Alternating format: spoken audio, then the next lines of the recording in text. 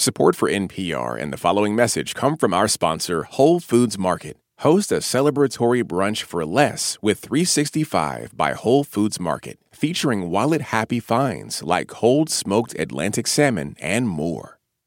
Support for NPR comes from the Corporation for Public Broadcasting, a private corporation funded by the American people.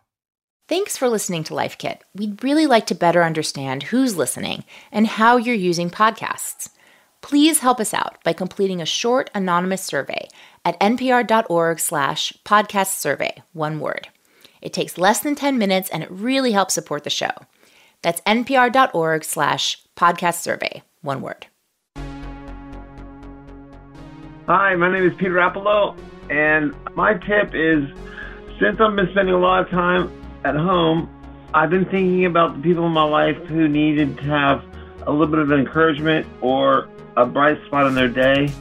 My sister-in-law who takes care of our kids, and I'm thinking about sending her a note or some flowers. She really needs some encouragement, and I think she'd enjoy that. So while I have this extra time, I'm using it to think about other people and what I can do for them and help them to make their day a little better. Thank you and have a great day. I'm Anya Kamenetz, and this is NPR's Life Kit. We're all using screens more than ever now. Zoom happy hours, FaceTime playdates, virtual workouts. It's great to be able to stay connected, but it's so easy to feel the burnout too. We're not just heads sitting on bodies. We have a whole body that needs to be taken care of as well.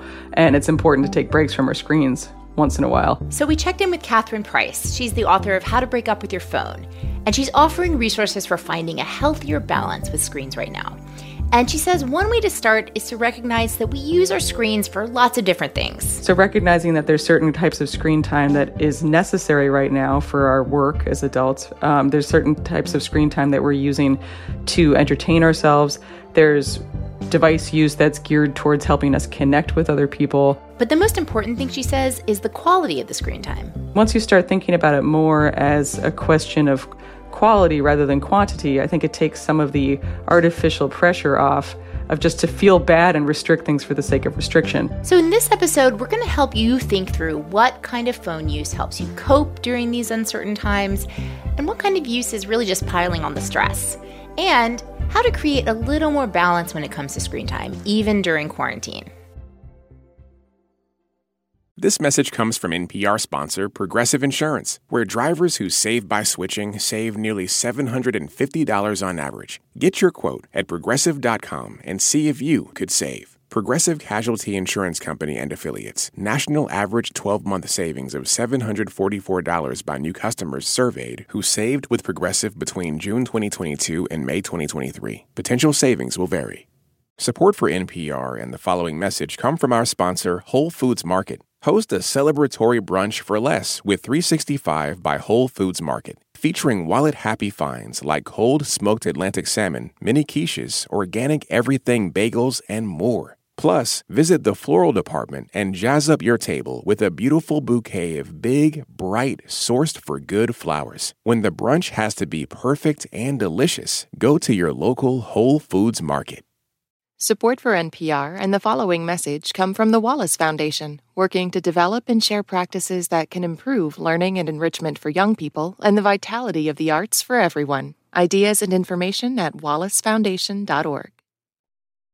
Hey, Catherine, how are you? I'm doing pretty well, all things considered. How about you? Yes, COVID-adjusted fine. So, how do you distinguish for yourself between what's useful in helping me cope versus what's over the top? I think for me, it might be more of a difference of degree than a difference of kind, because I like to feel like I'm informed, but then there's definitely a point in that scroll where you are overinformed. So how do you spot that for yourself? So I always recommend to people that they try to gently get into the habit of cultivating moment-to-moment awareness of how they feel while they're on the screen. If you've got that device in your pocket, it's very easy to access, for example, every news app in the universe. So instead of carrying your phone in your pocket all the time, maybe create a charging station for your phone somewhere nearby, but not within arm's reach. And maybe, for example, if you're having issues with compulsively checking before bed, maybe get your phone out of your bedroom and put a book on your bedside table instead, if you've identified that you'd like to read books and that makes you feel calmer Put some kind of craft project or a puzzle out on your table so that when you do have a down moment, you have some option that's really easy to get to that's not your phone. And I'm not saying that phones are inherently bad, but just in many cases these days, our phones are direct portals into the news, and the news is extremely stressful. Yeah. Make it easy for yourself and reduce the ease of access to the substances or devices that you're trying to reduce your usage of. My phone is not only a conduit to the news, but it's also a conduit to every single person I care about who's not in my house with me. And so how do you regulate that access? So just as screen time's not all the same, the uses of our phone are not all the same. Our phones are, well, going with the food, Anya, It's like a little refrigerator that has all sorts of different types of apps in it. And some of those apps are going to be beneficial and some of them are not. So as I know you certainly would agree, when we think about our phone as just one like lump object, it's really not the right way to think about it. We should be thinking about what is in our phone. So I would say you take the exact same approach to your phone as you do with your offline life. And so just to give an example, if you recognize that using your phone to actually call friends is making you feel great, well, then you want to have the actual phone icon in the bottom of your menu bar, where it probably is already. If you realize that taking pictures of I've been taking a lot of pictures of trees in bloom recently, and I like doing that. So I'm keeping my camera on there. I want to use my phone, as you alluded to connect with people or to do things that I actually enjoy. But for most people, social media is maybe making them feel connected in a small dose, but bad afterwards. So maybe you don't want to have social media on your home screen. Maybe you want to delete it entirely and then just reinstall it when you actually want to check. And that's going to help you reduce the number of mindless scrolls that you get sucked into.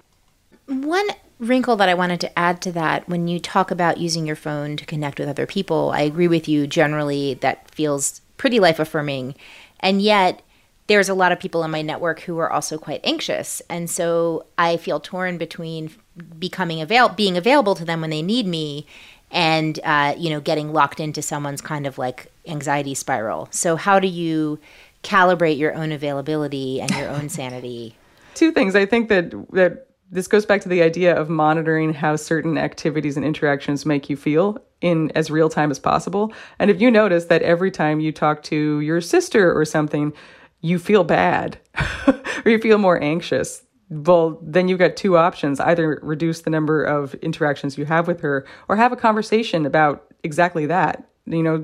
That this is making your own anxiety worse. And while you know it's hard, would it be possible for you, the two of you, to try to talk about something else when you connect? I think communication is really important. Yeah. I also think it's really important to recognize that even though it's wonderful to connect with people during this time using the tools that are available to us, it also can get to be too much, even if the other person isn't particularly anxious. I mean, I find that the past couple of weeks, like my Zoom schedule is so packed. And after a certain point, it's like, I think I just need a little bit of quiet time where I'm not connected to anyone or anything. Yeah. It's especially important during this time to consider giving ourselves breaks, because it's easy to burn out on connection even when it's good. Yeah, that's a really big point. I think people need different amounts of connection, and you have to kind of calibrate. Even though it's virtual, it doesn't mean it doesn't take the same amount out of you, especially if it's a video call.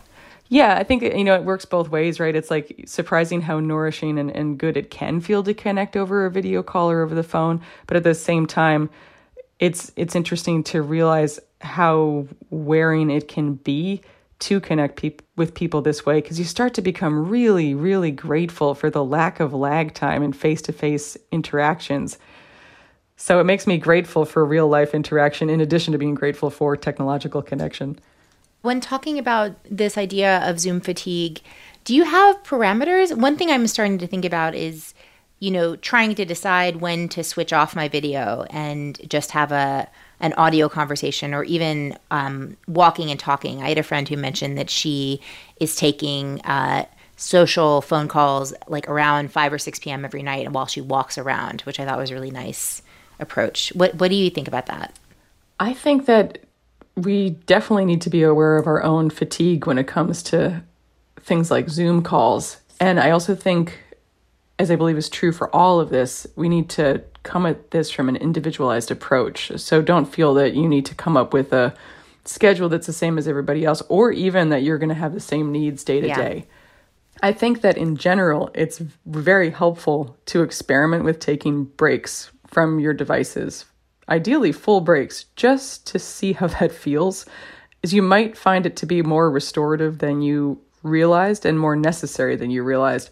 For example, something that my husband and I have been doing is really trying to get into the digital Sabbath idea, where we take an evening a week where we actually do not schedule Zoom calls, and we light a candle at dinner and we turn off our screens and we keep them off until the following morning.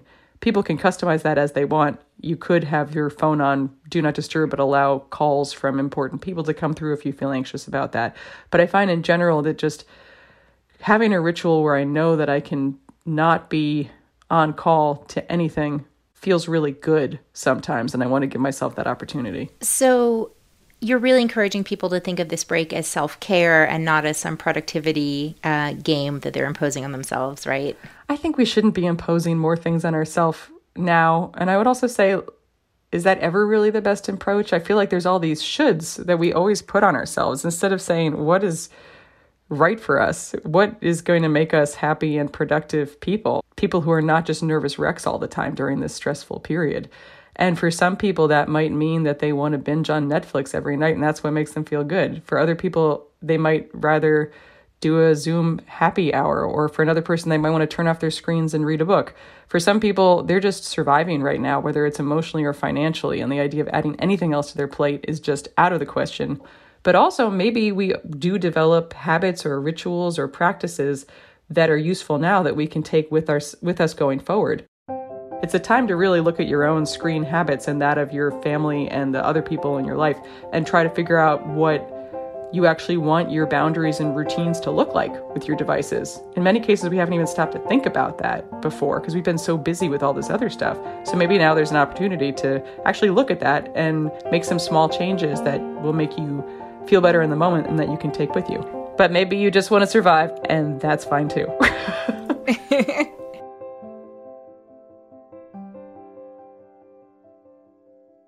Now it's time for the recap. First of all, when you plug in, tune in. Take note of how you're feeling while you're using your phone. The next thing Catherine says is to set up your environment for success. Put a book on your bedside table or set out a puzzle or crafting supplies if you don't want to always reach for your phone. Remember, all screen time is not the same. So set up your home screen so you reach for the apps that make you feel better, not worse, like the camera to take pictures. Zoom fatigue is a real thing, so give yourself breaks, even from virtual connection. You could even try a full digital Sabbath like Catherine does and turn all your screens off for a night. For more episodes of Life Kit, go to npr.org/lifekit. We have episodes on all sorts of topics, from how to file for unemployment to how to start a garden. If you love Life Kit and want even more, subscribe to our newsletter at npr.org/lifekitnewsletter. Plus, we want to hear from you. What are your tips? How are you coping right now? Leave us a voicemail at 202-216-9823 or email us at lifekit@npr.org. This episode was produced by Claire Schneider. Megan Kane is the managing producer, and Beth Donovan is our senior editor. I'm Anya Kamenetz. Thanks for listening.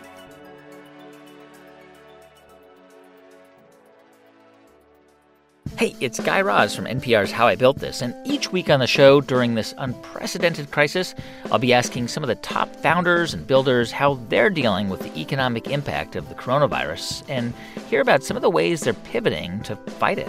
Subscribe or listen now to How I Built This.